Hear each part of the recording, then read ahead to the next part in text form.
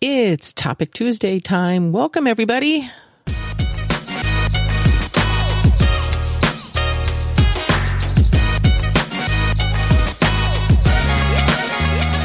Hey, everybody. We finally made it to the end.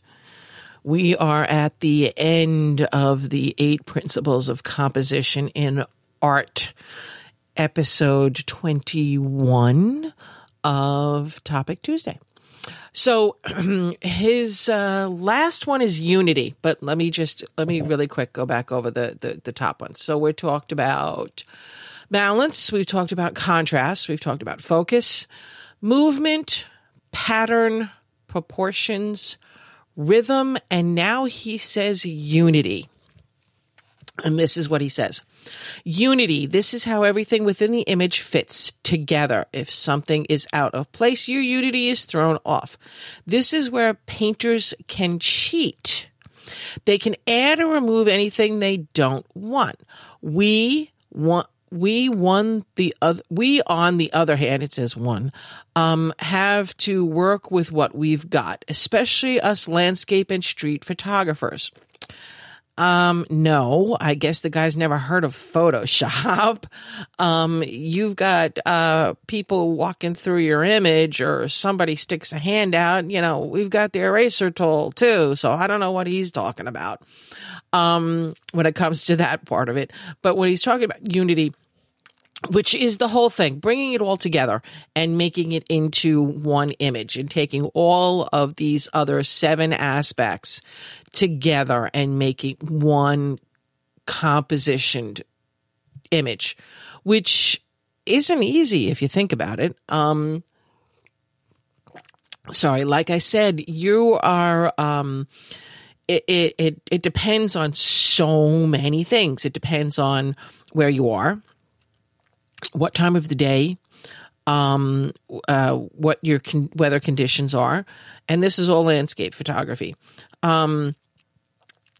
What time of the year it is, what season you're in, and it takes into consideration your own understanding of a well-composited image. These 8 things are 8 principles are, I wouldn't even consider calling them principles. I'm coming down to it, is that these are suggestions. He then goes into structure of a photo, which then, it breaks it down. The rule of thirds, which we can talk about too if you want to do that. I have no problem with continuing on with this subject. I think it's a really, really good subject to talk about. But when it's the unity as he uses it, and to me, I think unity is just a fancy word for just saying a well-composited image. You need to have everything in proportion. You need to have, you need to have your story to be able to tell your complete story if that's what you're trying to do. If you're out there and you're just taking a pretty picture, you're just taking a pretty picture of a pretty, whatever. But if you're trying to tell a story, then you need to bring these things into play with your, with what you're doing and where you are. You want to take an image of the aftermath of a bad hurricane. So yeah, you need to composite the image to get the drama, the drama in it, the devastation. You need to have the right lighting, the right, everything. Can you create those things? Well, in Photoshop, yeah, now you can. But we don't like to. I mean, I know that the whole point is to try and, as they say, get it right in camera, but that's not always possible. Like I said, when he's talking about the artist and how they can cheat and painter can change things. Well, so can we. So I don't know what this guy's talking about. We don't like to. I know we don't like to. We want to keep everything as natural as possible. And I know that, who is it? Thomas Heaton just did a video the other day on IA, and I can't remember the program right off the bat. I forget what it is, but it's got this new thing in it where you just click one button and it'll just change the sky for you. And he's like, I don't like it. And I don't get, I understand. I understand where he's coming from. I get what he means by he doesn't like it, because if I'm the person looking at the image and I'm like, wow, look at that. Isn't that beautiful? Well, it's fake. The sky's fake. That never happened. Or it happened 6 years ago, or I got it from here. I get that. As a doing portraits, every now and then you get that one person who says, can you do me a favor? Can you just make me look a little thinner? Or could you just make my arms look a little, thinner? Or could you do, we all get that, but that's that kind of stuff I won't do.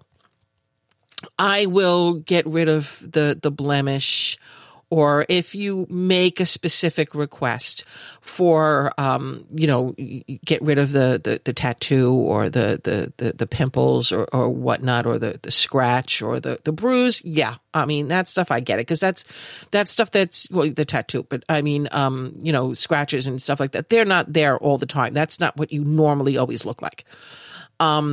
But am I going to, take you from a size, 8 to a size 2? No, I'm not going to do that, because that's not who you are.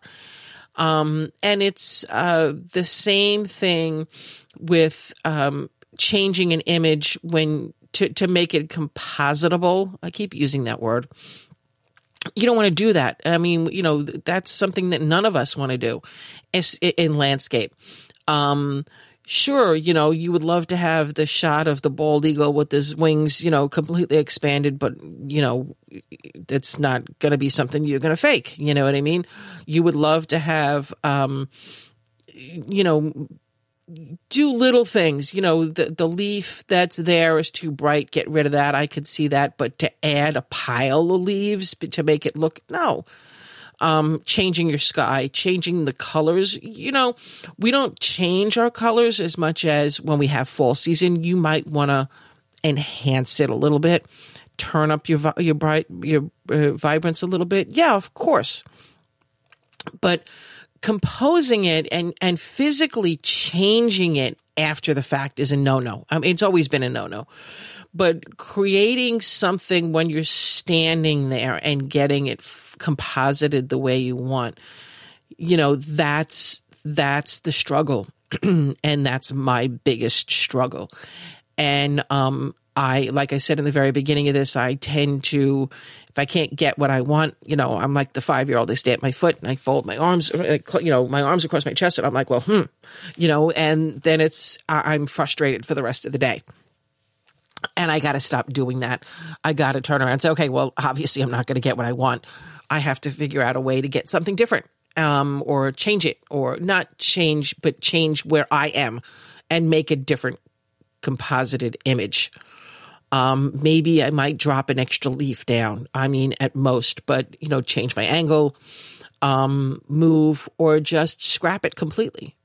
But having all of these together and using all of these quote unquote principles are supposed to help you do a well composited image.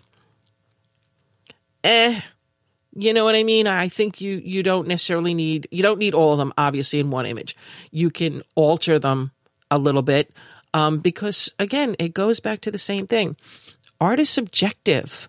What you see and what I see, and we can look at the same image. And I'm going to go back to John Lamont.